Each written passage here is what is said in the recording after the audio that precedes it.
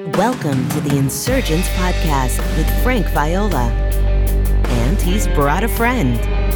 This is the podcast that supplements Frank's groundbreaking book, Insurgents, Reclaiming the Gospel of the Kingdom, which is shaking up the Christian world. You can find out details about the book at insurgents.org. Sit back, open all four ears, physical and spiritual, and join the Insurgents. Here's Frank.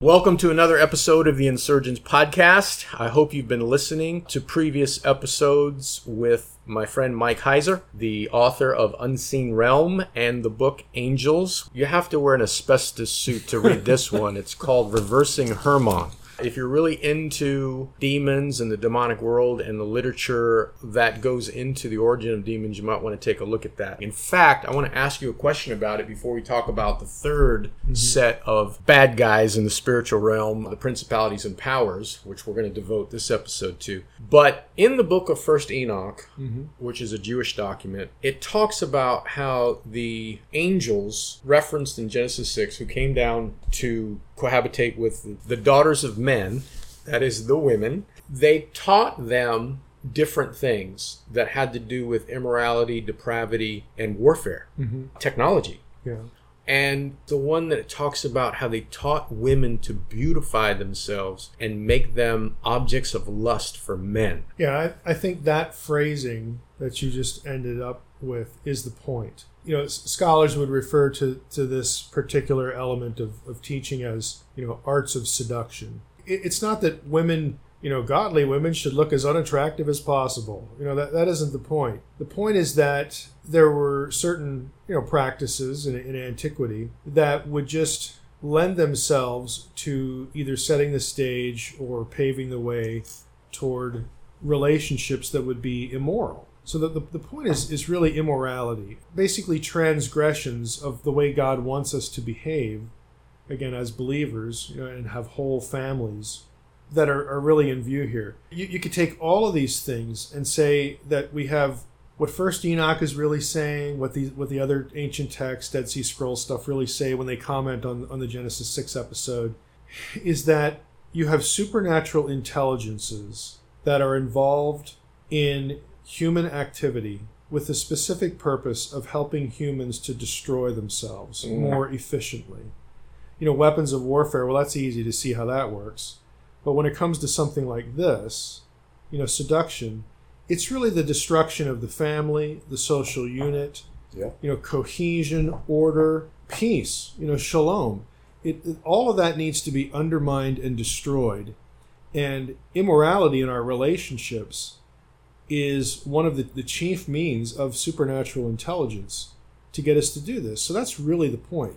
How can we help humans to more efficiently destroy themselves? I've been reading articles where certain countries have used pornography to weaken the men by causing them to become degenerate and addicted. Like when you say using, you mean like this is like a systematic campaign? Yes. They took over the media. Right. They took over the televisions and they pump pornography constantly. Because usually a geopolitical culture would want a stable society. So what I'm interested in is, what's the end game? The end game was to win the war, to take over. Because pornography is so addictive and it has not only spiritual effects, but it has mental and emotional effects too. If you want to weaken a society, if you want to destroy a society, pump it with pornography is the message. But I can imagine if I have if I'm the geopolitical, we'll make it a person here involved, and it dawns on me that,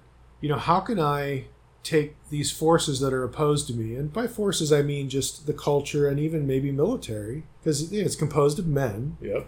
How can I get them to a point where they're so distracted by the destruction sown in their own relationships that they can't focus? There you go. That's the trajectory I would think along. Yeah, and loss of motivation. Right. You have a serious addiction here. When things are right at home, then you can focus on this other thing. You don't have to work. It's not a constant distraction. Yeah. That's kind of a tangential thing, but the broad point is made. There is a difference between a woman out of pure motivation to, maybe cover blemishes, acne, etc., and make herself look pretty, lovely, attractive, for her husband or for a potential mate, versus using makeup, using clothing to try to seduce and cause a man to lust after her. And it sounds to me like Enoch 1 is talking about that this is an object, because women, I tell you what a woman wears and the use of makeup can be incredibly alluring to a man in a sexual way. Yeah, and I think that's what the admonitions or the admonitions warning in First Enoch is about, and what the backstory is about. It is about sowing this kind of discord, using the weakness of men, exploiting that weakness again to sow discord in the family and in the wider culture, to have the basic units of society disintegrate, to harm them, to undermine them. 2 Timothy 3, listeners can read it. It is a description, the beginning passage, of full-on degeneracy. And Paul says in the latter days. And when I look at American society right now in the year 2019, it is a perfect description of what's happening, at least in this country, probably Europe, although I don't live there, many countries in Europe. And when we talk about principalities and powers, we talk about demonic spirits waging warfare against humans to destroy themselves. You read that text and you can see this is being pumped every day through universities, media, YouTube, Instagram, and on and on and on. It is so powerful. I mean, you can't turn without seeing it somewhere. This ensnaring you to begin to think along the lines of immorality and degeneracy, and especially our young people are just soaked in it. If you have a smartphone, if you have an iPad, if you have a laptop and you're on social media, this stuff is being pumped into you day in, day out. And very few Christians can withstand it without being polluted in some way. It's really horrific. You have to really jump through a lot of hoops and the hoops are never perfect, but you have to jump through a lot of hoops to shut that stuff off. But again, the content providers, and I'm using scare quotes here, they're going to find a way to circumvent that. So you have to be vigilant. Absolutely. So you have to be as intentional about it as the content provider is intentional about putting it in front of your face. Perfect. Say that again. That is so good. You have to be as intentional in thwarting this as the content provider is intentional in putting it in front of your eyes, making you see it. The principalities and powers. In earlier episodes of this podcast, in my book, Insurgents, and in Mike's book, The Unseen Realm, we give quite a bit of airtime to where they came from, but I would like to talk about what they do. And I find film and movies interesting in that so many of them take some of these narratives that we're talking about that are based in scripture and in reality and putting it on the screen. For example, you have these aliens that come in, right, depicting the intergalactical spiritual world to destroy humanity, right? Yeah. Wonder Woman is a perfect example. The movie was very popular a number of years ago, and there was the god, he was causing all the war. It was Ares, yeah. So you had that god causing all the war, and he shows up at the end of the movie. Yeah. And that's just straight out of the Bible. Right. I'm up on my Wonder Woman here.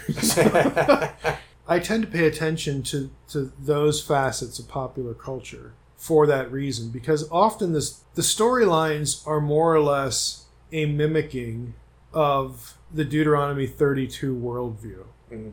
Because the pagan cultures, the stories of the gods and their interactions with people will presume this. Even on the secular side. Let me unpack that a little bit. You can find, when I say Deuteronomy 32 worldview, let's start there. I'm talking about how in biblical theology, the Most High divorces the nations. He confuses their languages. It's Deuteronomy 32, 8, 9, which harkens back to Genesis 11, Babel. He divorces the nations. He allots them, assigns them to lesser gods who are initially placeholders. They are supposed to rule the nations justly. God still loves humanity because they're his imagers. They're supposed to rule according to God's character and his principles of justice. And we say, well, how do we know that? Well, we learned that from Psalm 82 because that's what they're accused of not doing. Let me hit pause here just for Sure. listeners. The language may be new to you. When Mike is talking about gods, and when these passages, Deuteronomy 32, Psalm 82, etc., use the term gods, it's talking about celestial beings of a high order that are with the Most High but under God himself. But they're on the same team, okay? The scripture uses Elohim to describe them, which is translated gods. I like to say celestial beings because when you say gods, for most people... We should address that. I mean, go ahead. The reason it creeps us out to say gods is because we're taught by tradition that when you see the letters G, O, and D, that the letters G, O, and D mean a specific set of unique attributes. Okay? That is not what the letters G, O, and D actually mean. So, when you see G, O, and D, we reflexively think of, oh, well, that's omniscience, that's omnipresence, that's sovereignty, that's creatorship. So the letters G, O, and D mean that set of unique attributes. That's actually not the case. And we know that biblically by the word Elohim. Biblical writers do not use Elohim to mean a specific set of unique attributes. You say, how do we know, Mike? Are we just supposed to take your word for it because you have a PhD and wrote a book?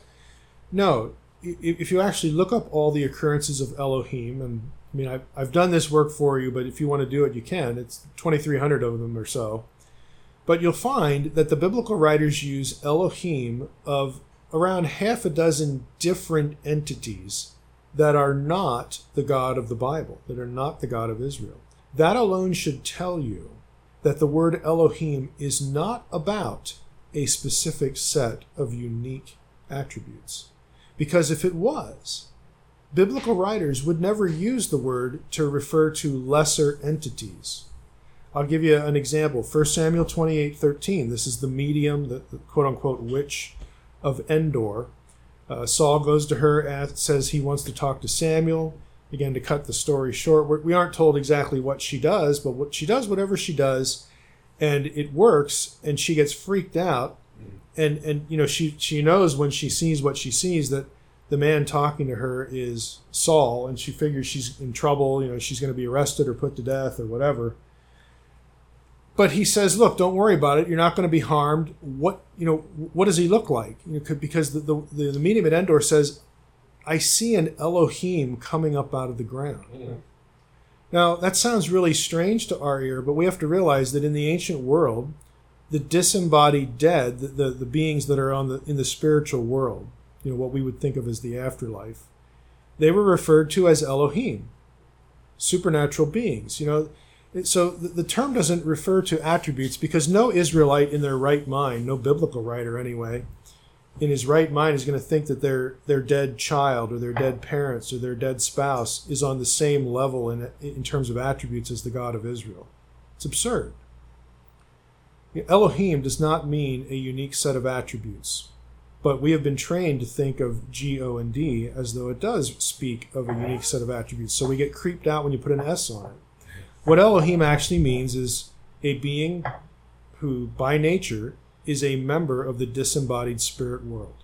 Yeah. That's why it's used of all sorts of entities, right, in addition to the God of Israel. It has nothing to do with a unique set of attributes. And so, the way we think about this subject, and even a term like monotheism, doesn't quite reflect what was in the head of a biblical writer. What they believed was the uniqueness of Yahweh, and that's what we actually mean when we say monotheism. So what we mean by the term is coherent, is intact. It aligns with biblical theology. There is only one Yahweh. Yahweh is an Elohim. There's a bunch of Elohim, but Yahweh is one of them, but none of them are him. He is unique. And the way we get that theology is not from the term Elohim. We get that theology from the way Yahweh is described in lots of passages in the Bible, and by the fact that the biblical writers deny other Elohim the attributes that Yahweh has. Yeah. This also ties into Psalm 82, which uses the term gods, Elohim. Yep. It's referring to something that Scripture refers to as the divine council. Yep. And this is the heavenly a group, host, heavenly bureaucracy. Host. This is a group of celestial beings who are under God, but who are greater in rank and authority than angels. The classic, divine council idea is a three-tiered council. God is at the top, and God, meaning the triune being, again. I spent a lot of time in Unseen Realm talking about how Israelites believed in a Godhead, again, what we think of as a Trinity. That comes from the Old Testament. It's not something Christians invented, contrary to lots of stuff you'll see on the internet or YouTube. It comes from the Old Testament, so that's who's at the top.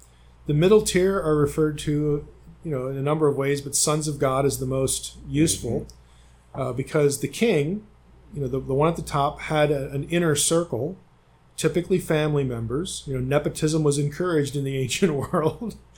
So sons of God is a way of describing the elite inner circle of his household and his administration. And then underneath you have the malachim, which is the Hebrew term for angels. They take messages. Mm-hmm. It's kind of like it's a lesser job description. Yep. It's less important in terms of status than sons of God or something like that. But the Old Testament has very granular terminology that gets blurred, a little bit later on, and certainly in our tradition it gets blurred. But Psalm 82 is basically God is having a meeting with these Elohim, and you say, which Elohim? Well, we find out in verses 2 through 5 of the Psalm, he excoriates them for sowing chaos in the nations.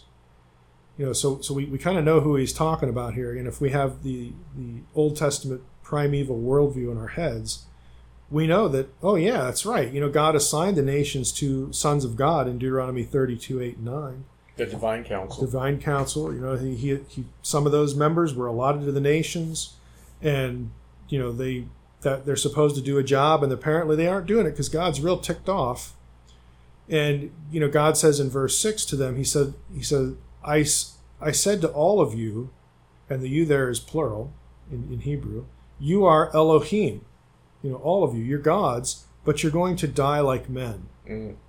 So he pronounces a judgment on them. And then the last verse has the psalmist crying out and says, arise, O God, take the nations, subdue the nations, take the nations back. And so that's our other contextual clue that he's talking about the sons of God, the Elohim, the celestial beings there in Deuteronomy 32. They become corrupt. We're not told when, but by the time we hit Psalm 82, they are certainly deeply corrupt. And I would say it happens in fairly short order, because if you look at the biblical narrative, when Babel happens and God abandons the nations, he assigns them to these lesser agents, he gets fed up with humanity. What does he do in the next breath, in the next episode? There's the call of Abram. Genesis 12. And Genesis 12, following right on Babel, doesn't forget the nations, because when God makes a covenant with this one person and his wife, who can't have children, so she's perfect, she's perfect for the job, he's going to supernaturally raise up a new humanity, because he's just abandoned humanity. He says to this person, Abram, it's going to be through you and your seed that all of these other nations are ultimately going to be blessed. I mean, that he becomes the conduit through which those nations will be brought back into the family someday. But that episode and the call of Abraham frame the rest of the Old Testament. It's why the rest of the Old Testament is Yahweh against the gods, because those gods allotted to the nations, they become adversaries. They become opponents. Well, they actually become the pagan gods. Yes, they do. That the pagans worshipped, and Israel was seduced into worshiping too, which God warned them not to do. And that's also in Deuteronomy 32, which rehearses the whole history of this thing just becoming a mess. Yeah, every ancient culture assigns names to these entities. And usually names are given on the basis of geography or some perceived attribute or some event, and then something about the event becomes a symbol for that deity. I mean, it's a very natural process, but all these cultures assign names and importance and hierarchy and a system of worship to these other beings. But ultimately, they were created by the Most High of the Bible, who creates all things in heaven and earth, visible and invisible. And they owe their allegiance to him, but they rebelled. And they're going to be judged by him, by the Most High. And what's really significant, and this is getting ahead of ourselves, but 5 or 6 times Paul, when he talks about the resurrection and the ascension of Jesus, he links that to the demise, the nullification, and ultimately the destruction of the principalities, powers, rulers, authorities, and all that. Because that Paul gets those terms from Deuteronomy 32. How do we know that? Because all of his terms have geographical context. They are all terms used of geographical dominion. Yep. So he knows this, and again, Daniel gets his theology from Deuteronomy 32. Yep. But it's interesting because the Most High became incarnate in Christ, the very same God that gave them their authority in the first place, against whom they rebelled. He came to earth as a man, died, rose again, and has ascended to the right hand of the Father, and all authority has been given to him, not only in the heavenly places, but on earth. Yeah. That's the Great Commission. That's the verse we skip in the Great Commission. It's verse 18 before we get to 19 and 20. All authority has been given to me on earth. Okay, yeah. He is the one who reclaims the nations, and how's that done? It's through the Great Commission. It's through the advancement of the kingdom of God. They all come back, and so Paul, in his mind, links the resurrection and ascension to the ultimate defeat and judgment of the gods of the nations. And at the end, when we get to the book of Revelation, that's when Jesus speaks to believers and says, "Hey, to him that overcomes, I will put him over the nations. To him that overcomes, I will offer him to sit on my throne with me and rule the nations."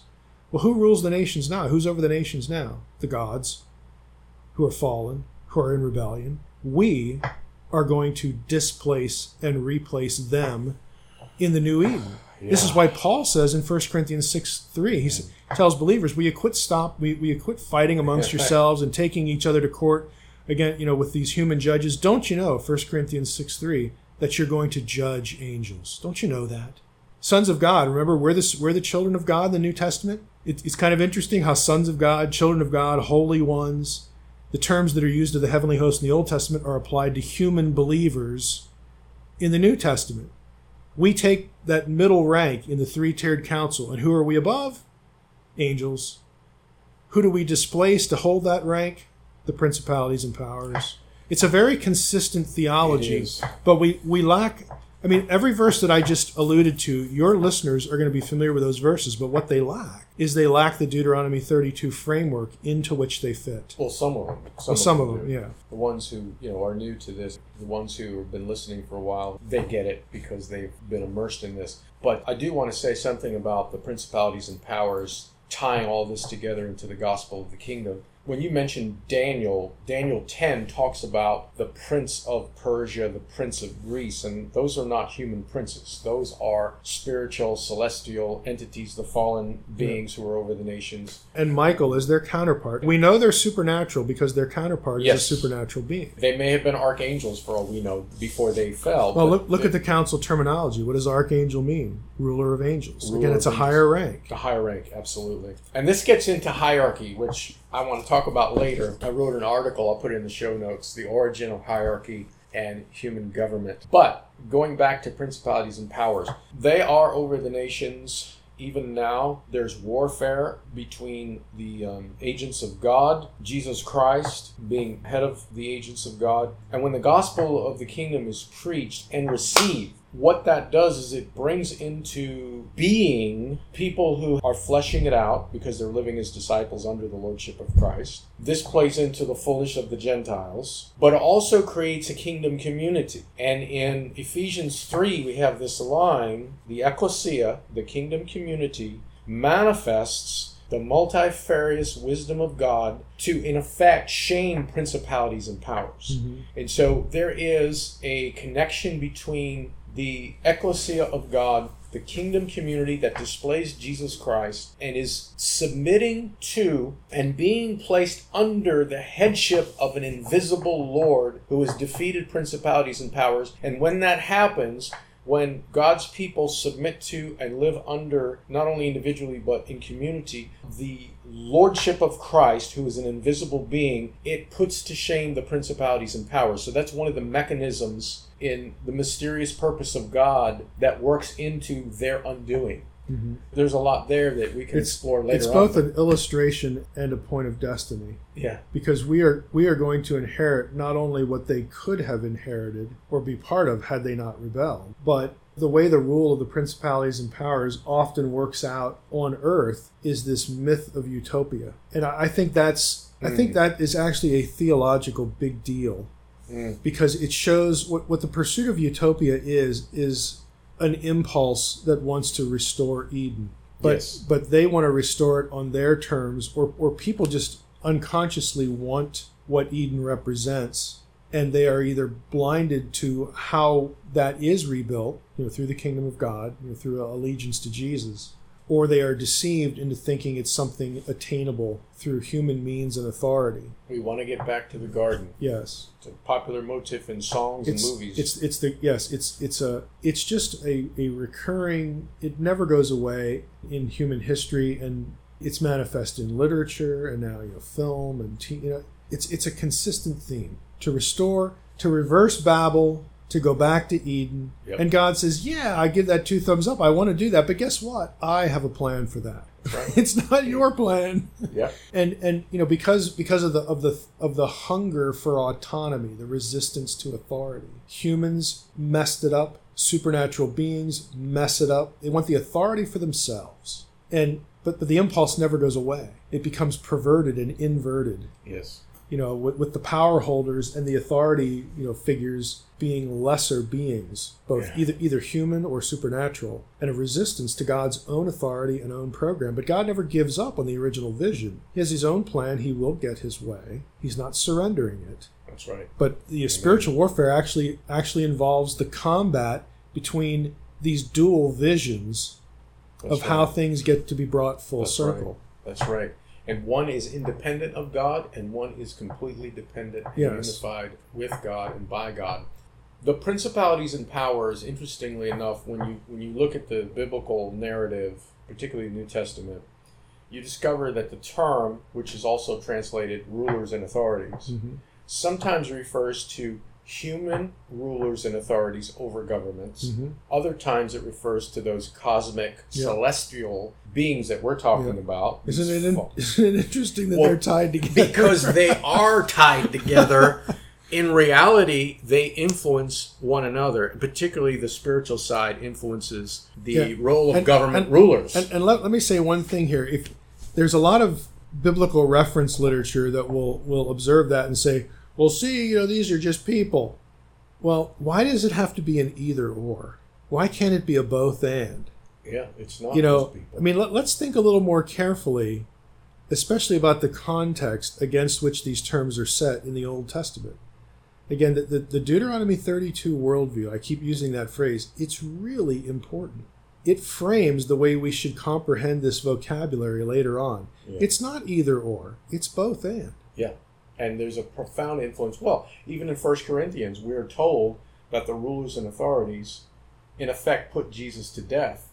Well, who did that? Who are the rulers and authorities? Well, on one level, it was the Jewish leaders and the Roman leaders. At another level, Isn't that interesting? Jew and Gentile. Jew and Gentile. It was the spiritual, cosmic, celestial beings, the principalities and powers who were operating through them. So which ones did it? The answer is... Yes, both. And the article I'll put in the show notes, The Origins of Human Government and Hierarchy, I make the point that human government was never God's idea from the beginning. That's why when he had Israel, it was not to be like the other nations. Now, of course, they forced it and they wanted a king like all the other nations. But God's plan was something totally different. And also, I believe, the concept of hierarchy, that top-down leadership, was meant and created for angelic beings, celestial beings. It was never created for humans. And so when humans were corrupted by the fall, they immediately took that structure that was meant to be for the celestial beings, brought it right into every phase of their life. And you see it everywhere. The military, public schools, most jobs, etc. But you also find it in the church. And there's always domination when you have that pyramid structure. There's always potential for, because we're fallen humans, tyranny and so forth. But you didn't have that in the angelic realm. Now, in the demonic realm, you do have that same hierarchical structure. Do you think, I mean, I would add this thought. I mean, certainly, if you're thinking Edenic vision, what you said makes perfect sense. I look at it as the grace of God, though, and I don't know if this is the right word. It seems like the grace of God is present even in this, because God, and here's the word I'm not sure about it if it's a good word, adapts to it, because there are rules in Deuteronomy for kings. Yep. God doesn't undo kingship with David. He in fact creates a Davidic dynasty. In other words, he works within the model. Absolutely. But the kingship was not the end. It was a way station. And it wasn't his original vision. Right. It's a way station back to the original vision. Yeah. In the original vision, when that gets accomplished, Jesus is king, and yes, we are co-regents with him. But that's not the same as the way this works out in real time on earth. God is good. Hierarchy in government can restrain evil, even though in our culture most of the time it encourages. And that's how he uses it, Romans 13. God adapts to it. He uses the models. Yep. But again, as we talk about this dualistic vision and this conflict, for a lot of people, the state and even smaller, the leadership in the church becomes the be all end all. That's right. And that's a fatal flaw. It's also a really significant mistake in perception, that if we just using our smarts submit to this form of government, whatever it is, that everything's going to be better. Well, no, because haven't we learned yet that all forms of this fail? That's right. Today we have well, if we were in charge, we would just implement the system better. Yeah, right. It would work this time because it's no. You're still the same. Question number one: are you still human or not? Are you See, and now we even get artificial intelligence. Oh yeah. See that on one hand is a concession to our failure, but we are still creating our own gods. That's right. It still shows, by virtue of positioning us as the creator of this now intermediate being, this artificial intelligent 8 robots, whatever it is, we're still their creators, and so we are still imagining the solution to this problem as being of human means, even if we lose control of it. Which many people are warning, including Elon Musk, about the loss of control, this AI being out of whack. And this brings me Be careful what you wish for. This brings me to another point, and you talk about scaring people. All the other stuff I don't think really is scary compared to this. And I don't know how far we want to probe this nerve, or how deeply we want to probe this nerve. But when we talk about the principalities and powers, these celestial beings that are controlling, in effect, and influencing human rulers and authorities in government, we also have to add to it the technology that we have. Yeah. And one of the things that I find super fascinating is the speech by Dwight Eisenhower when he left office. This was given in January 17th, 1961. It's his farewell speech. He warned, and I'm going to give the exact quote, he warned about public policy becoming the captive of a scientific, technological elite. Yeah. And right now, when we look at technocracy. Yeah, technocracy. When we look at Silicon Valley, when we look at all the things that are being pumped out through YouTube, Facebook, Instagram, social media, etc., and AI, he'd be horrified. Eisenhower would be horrified. And he saw it, and he warned that.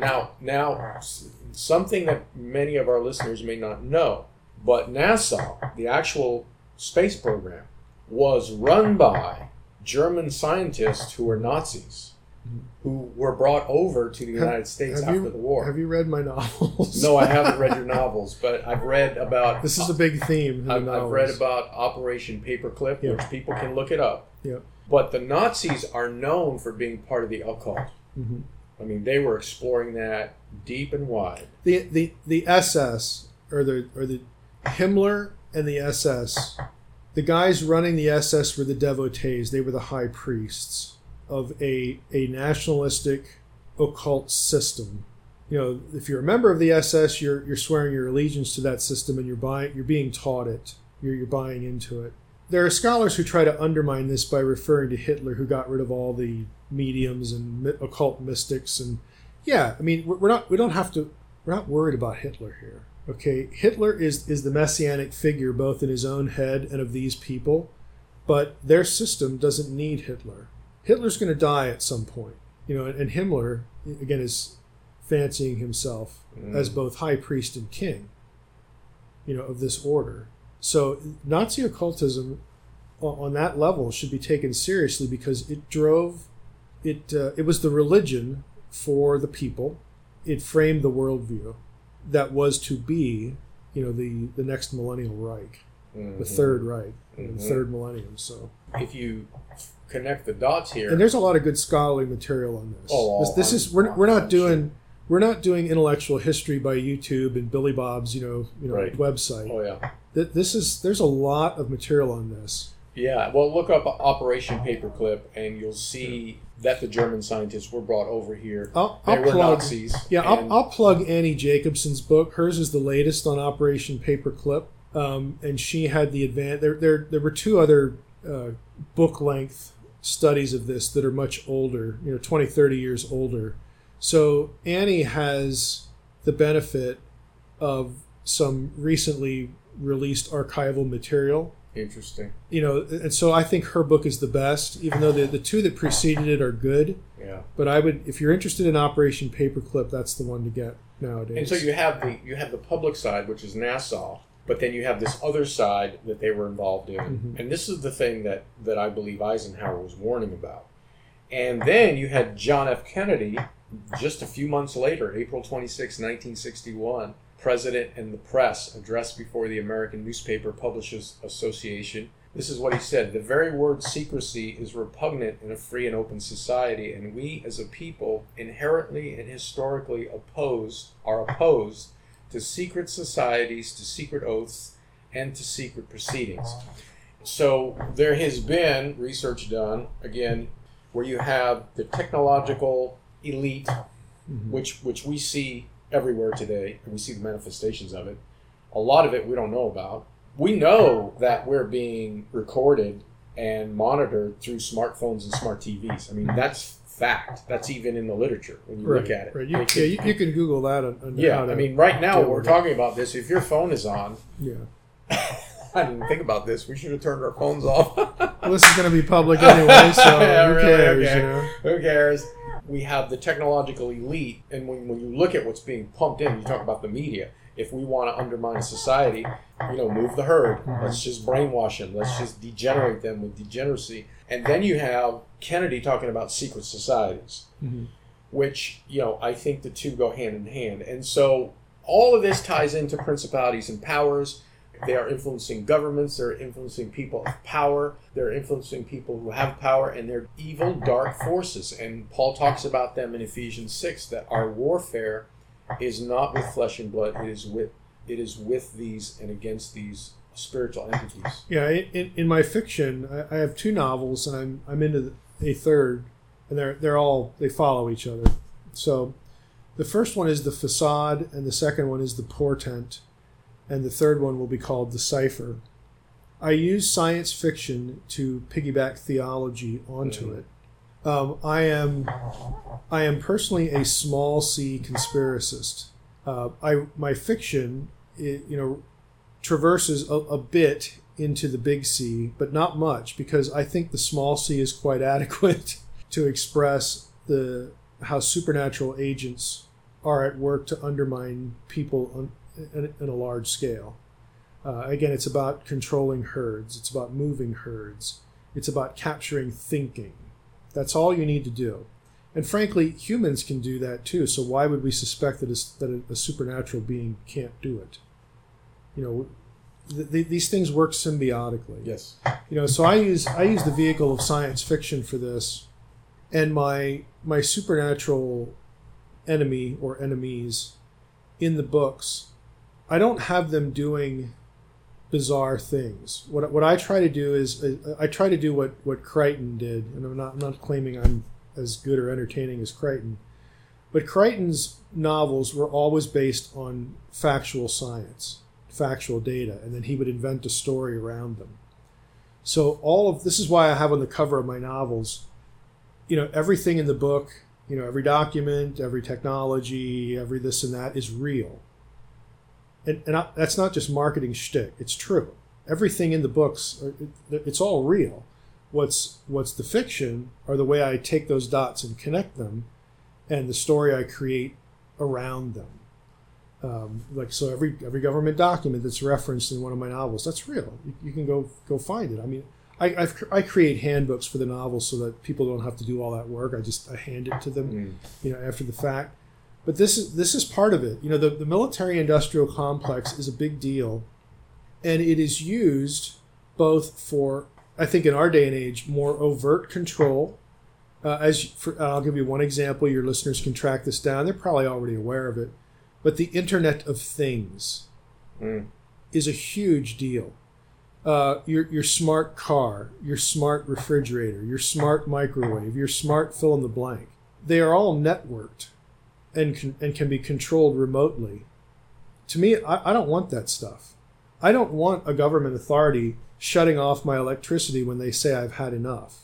I don't want them, shutting down my fridge or my phone or, my car, commandeering my vehicle. I mean, you can go to YouTube and find videos on people who hack into cars just to show people that this can be done. And what the ultimate goal is an Internet of Things, where everything in your house, everything that uses electricity or that uses wireless, will be controlled somewhere else. Yep. It will therefore be monitored. Yep. And under someone else's authority. And this is marketed as a wonderful thing. The marketing on this stuff is great because they'll usually illustrate it to you by using a task that's really inconvenient or hard. And your smart thing, takes care of this. And it does, but at what cost?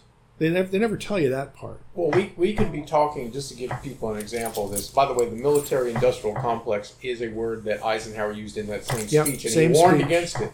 He saw it. When you hear that phrase and technocracy, it's the same thing. It's two sides of the same coin. Two sides of the same coin. But Mike and I can be having a conversation on parrots as pets, and his smartphone's on, my smartphone's on, or maybe the television is on. It's a smart TV. And you'll get an ad. And you will see an ad come up your Facebook feed or your Google feed talking about parrots. Yeah, that's how this works. Right, my wife and kids. Right now, this is not future. This is now. Yeah, this happens to them all the time. They're like, I know my phone's listening to me because and there it is. And right now, you can look at it and chuckle at it. But again, since I have my head in this world because of fiction, I have hundreds. I have a huge spreadsheet of really exotic technology that's real, that operates for any number of purposes. And what I do when I write now, I just cherry pick them. Oh, that would be good. Let's do something with that in this scene. It's easy. Honestly, it's ubiquitous. But people aren't really looking for it, or they don't recognize it when they see it. Ubiquitous, by the way, folks, means everywhere. Everywhere. It's everywhere. So this is not. Frank's correct. I mean, this is not out in the future. Someday this will. No, it's actually right now. And the stuff that they are working, usually if the public gets a technology, that's usually 25, 30 years or more after it was developed, probably for some other reason by we hear all the time with NASA, when people want to legitimize what NASA does to legitimize their funding. Look at all the products that came out of the space program. And it's simple stuff that you use every day in your house. Now, the space program used it for a different thing, but then that technology was passed down the line. It was seeded to business, and business, creates things from it for the consumer. So, yeah, we get a lot of benefit, a vestigial benefit from the NASA space program. But you have to realize that those technologies don't always end in your kitchen. Sometimes they end at much more sinister places than your kitchen. But this is how the tech world works. Meaning what exactly?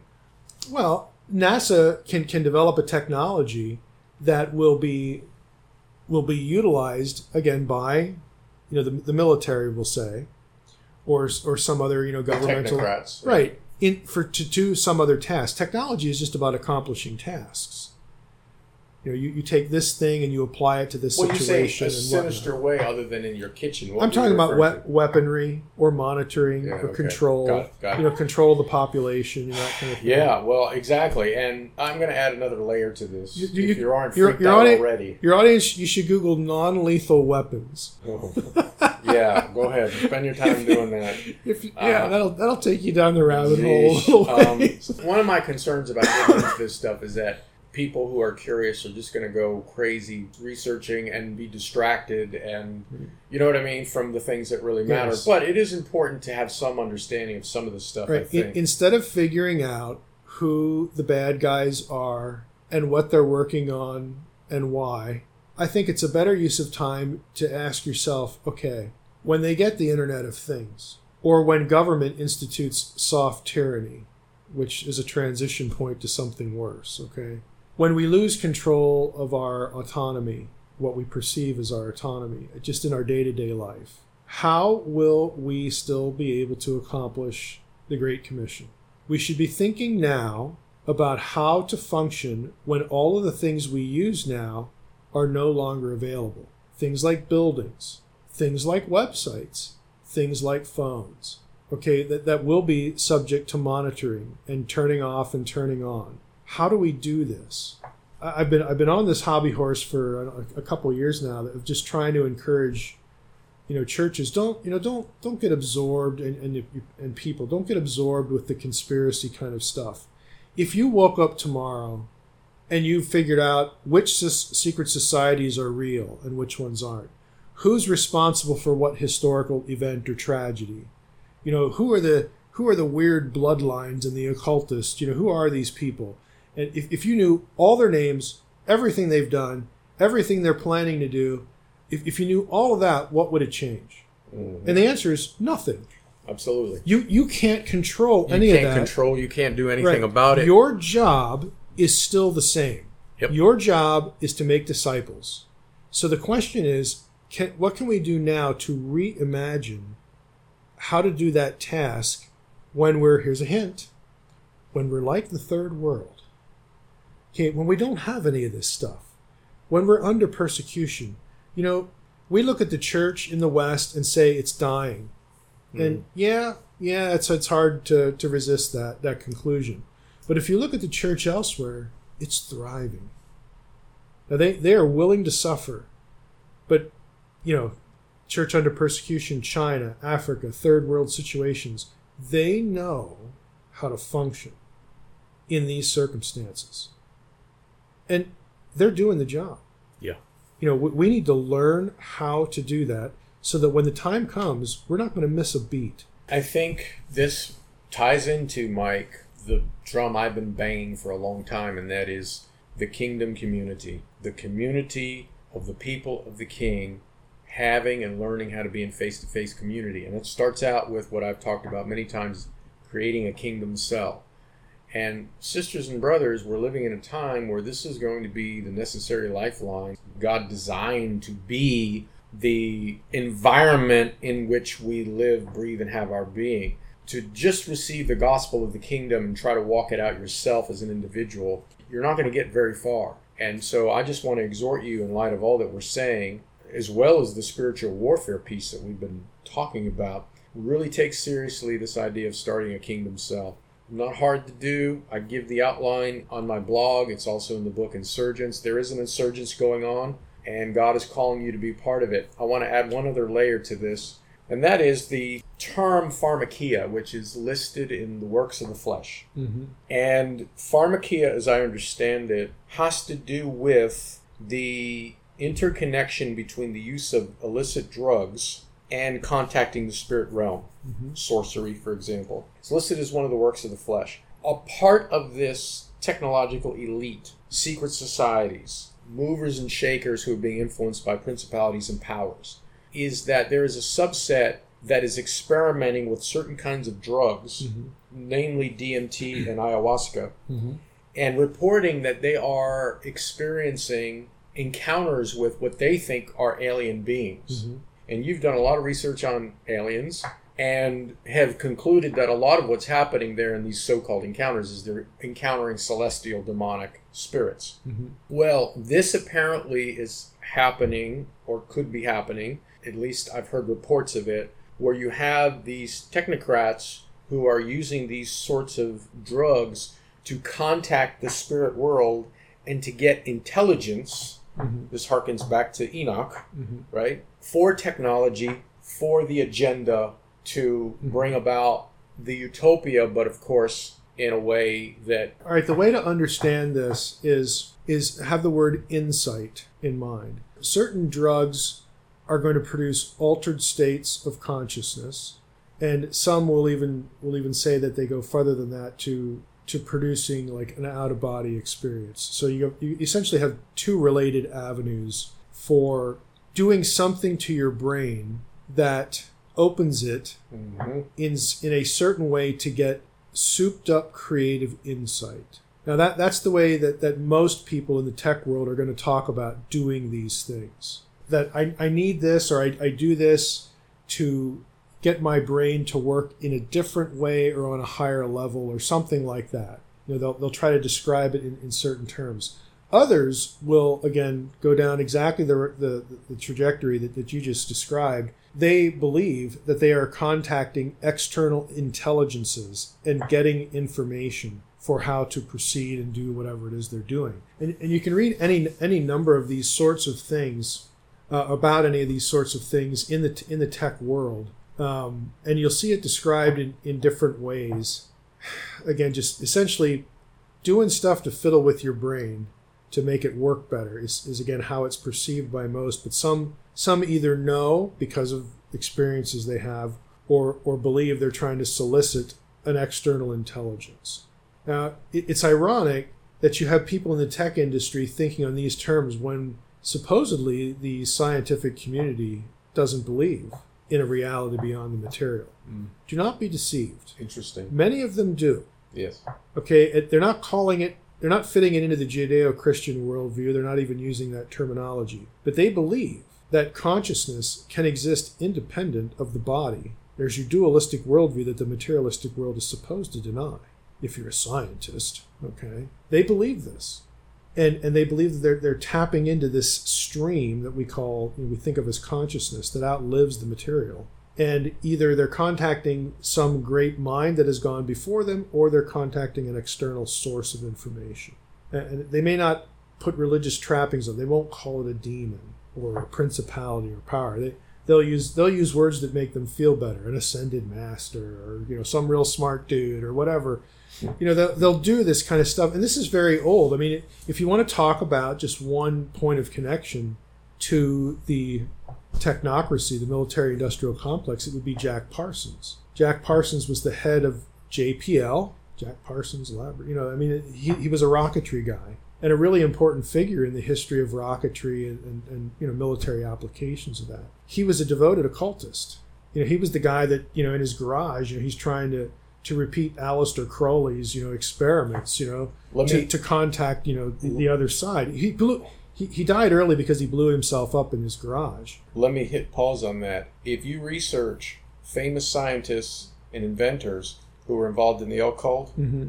it'll blow your mind. Yeah. Because many of them were. Right. Names that if I mentioned them, listeners would know who they were. Right. And you could say, you might wonder, well, how in the world did they get started down this path? Well, scientists experiment on themselves. That's just what scientists do. They take these kinds of risks. They therefore have certain experiences both within and without. And so for a number of them, that pulls them in to experimenting, to doing these sorts of things.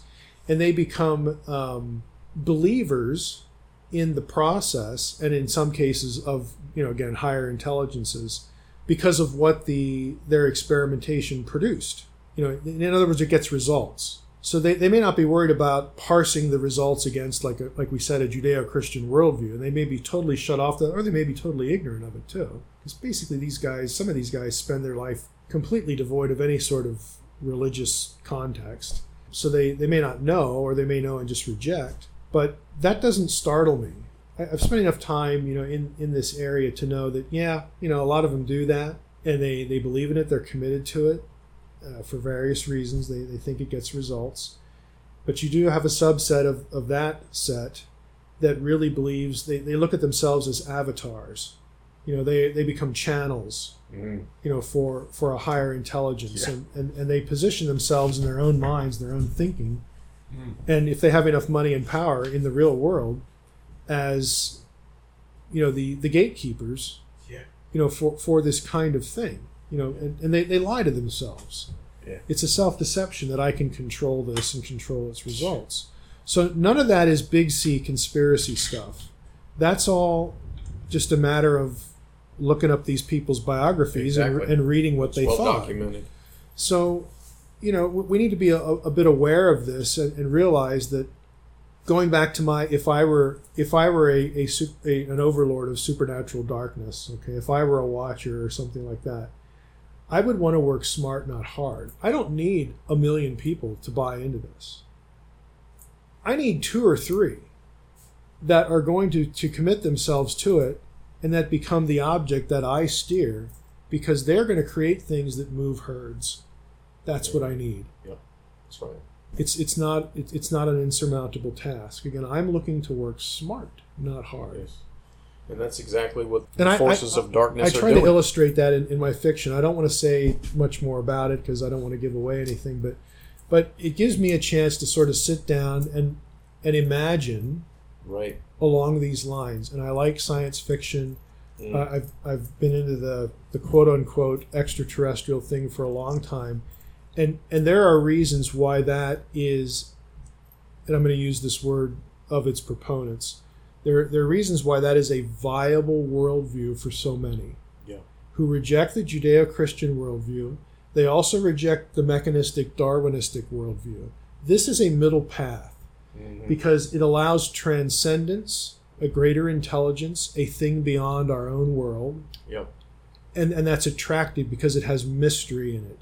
And it allows that mystery, that transcendent thing, to both guide human thought and also to give humans a means by which it can evolve to become them. Yeah. So it's all the Babel complex. It's becoming gods and it's going back to utopia. It's achieving utopia. Yep. It's the same thing. Well, I have extended family who have imbibed that viewpoint and that paradigm. I want to end this by giving encouragement to people and really discouraging them from falling into the rabbit hole of conspiracies and all the things we've mentioned. It's a danger, and I was hesitant to bring it up because you mentioned some of this stuff. It is interesting, but folks, I just want you to know that I've just touched on it. I don't study this stuff in-depthly. Mike is involved with certain aspects of his work where he gets into it more, but you really could disappear in that hole and lose the Lord and lose the kingdom and lose what really matters. And so I guess my encouragement, maybe I'll let you end, Mike, but my encouragement would be focus on the Lord Jesus Christ, getting to know him, surrendering every part of your life to him and his kingdom. Go deeper into the insurgents. All the exercises that are in the book, the practical exercises, I'm referring to insurgents now in the gospel of the kingdom. Flesh those out and begin to take seriously, through prayer and being proactive, the formation of a kingdom cell. If you do that, folks, whatever's going on around you doesn't really matter, because you're going to be moving the kingdom of God, advancing it in this earth, and in that way dislodging principalities and powers. Mike? Yeah, I would agree. You don't want to go into the rabbit hole. It is attractive. It's interesting. It's fascinating. I police my own time in it, and you can't know everything about all the stuff. My goal in spending any time doing this is to combat flawed thinking, not just generally, but especially when the Bible gets sucked into all this, because all of these occult traditions will use the Bible and try to control and redefine theological language. The goal is to create an alternative worldview that sounds sounds like what you would want to believe, or to convince you that you can keep your Bible, you can keep your theology.